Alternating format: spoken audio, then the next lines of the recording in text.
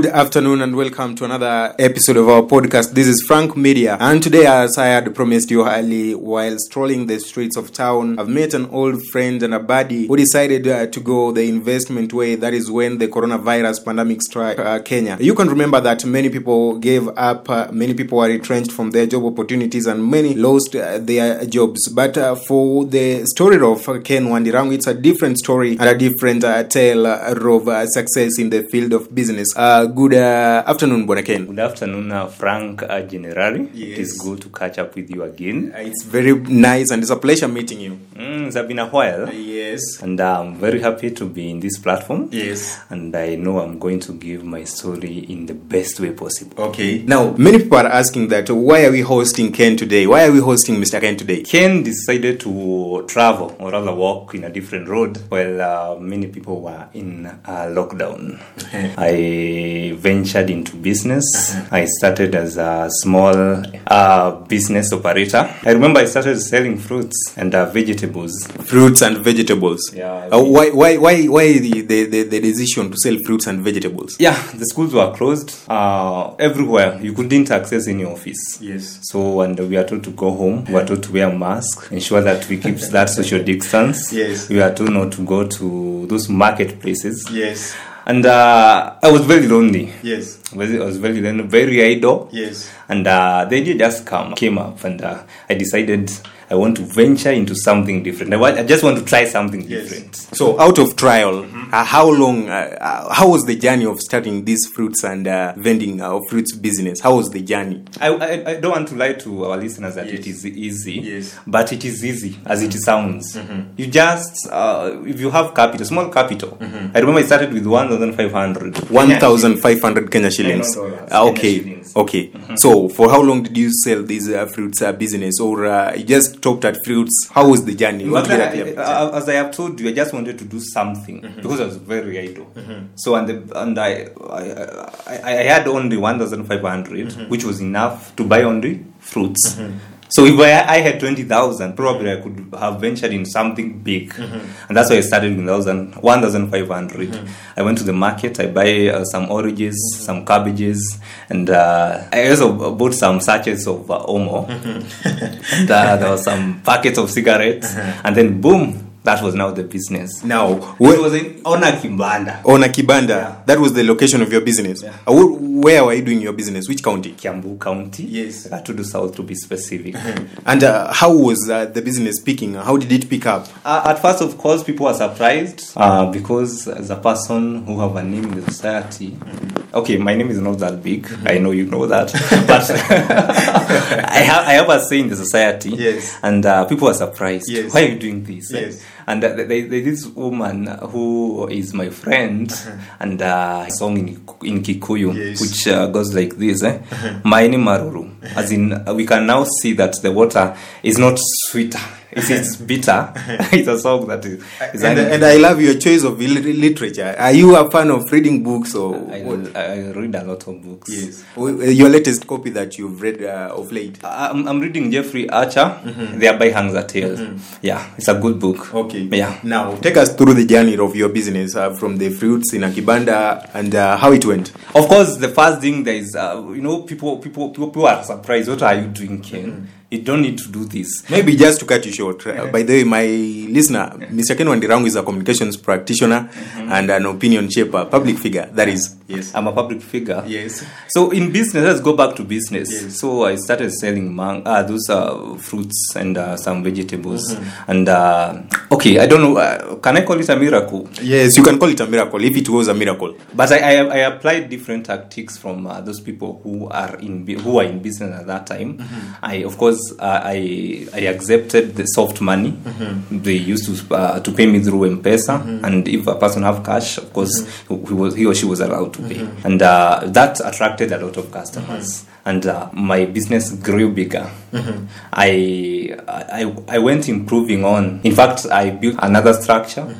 I now it became a shop. So from fruits vendoring to a shop. And imagine How just a few weeks, I think a month or so. Now maybe just give us the picture of the transition. How you transitioned from fruits vendoring to owning a shop. It is just consistency and commitment. I remember I used to wake up very early in the morning at around 5 a.m. To go to the market to make sure that I select the best fruits.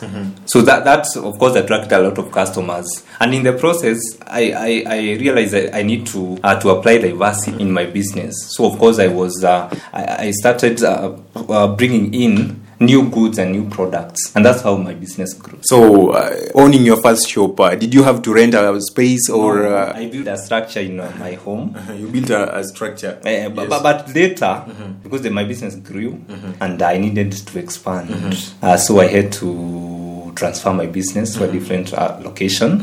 Of course, the first thing you want to start a business, you must survey the market. So I transferred my business to a different location, and I rented one stall. For the rent was not that big. It was 3,000. Yeah, and also starting a business again now. This is now a new business because I'm in a new environment. I need to understand customers. What will I do to satisfy them? And of course, the first days. You are very idle. There's no customers. But after a while, you catch up, and my business grew again. Was it not a challenge having transitioned from fruits vendoring to owning a shop? Didn't you find any challenge?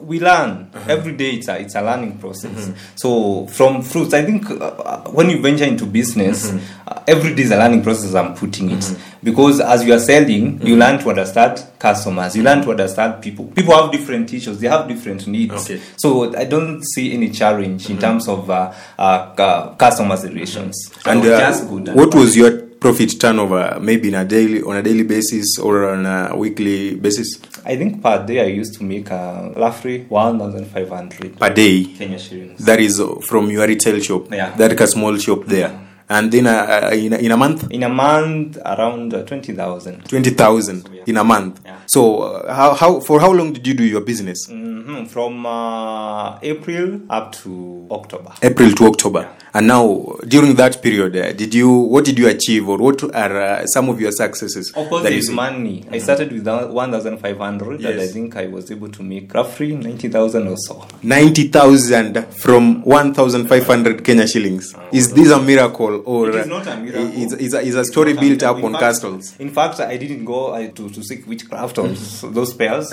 I just the juju things. It is just hard work, commitment, and to be you. By the way, you just need to believe in yourself, and you try something. Yes, yeah. And what was your relationship with the customers? Now that it seems that you really made a lot of profit within that period. We have different types of customers in business, and you need to understand them. There are those who want your attention. There are those who don't even care. There are also those customers who are not that good. They just want to borrow your, to just take your products, and they will not pay. So I try to just understand them. So you had that book of Kadeni at some point. Of course, you can't just be that good, that good that you can be able to operate without debt. There's no business in Kenya which operates without debt.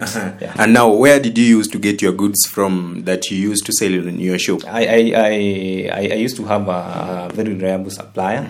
They are Nafaka Commodities. They used to supply me with their products, and although sometimes the prices used to fluctuate, I think they were reliable, they were honest. Yeah. Many people are saying that they lost hope with the coronavirus pandemic, but I see your story is a different story. What motivated you? It is that, of course, I was listening and watching very many counselors and psychologists. They were trying to advise people how to cope up with the corona. You know, this is a new disease, it's a foreign disease. We have never have such kind of a situation or condition in our country.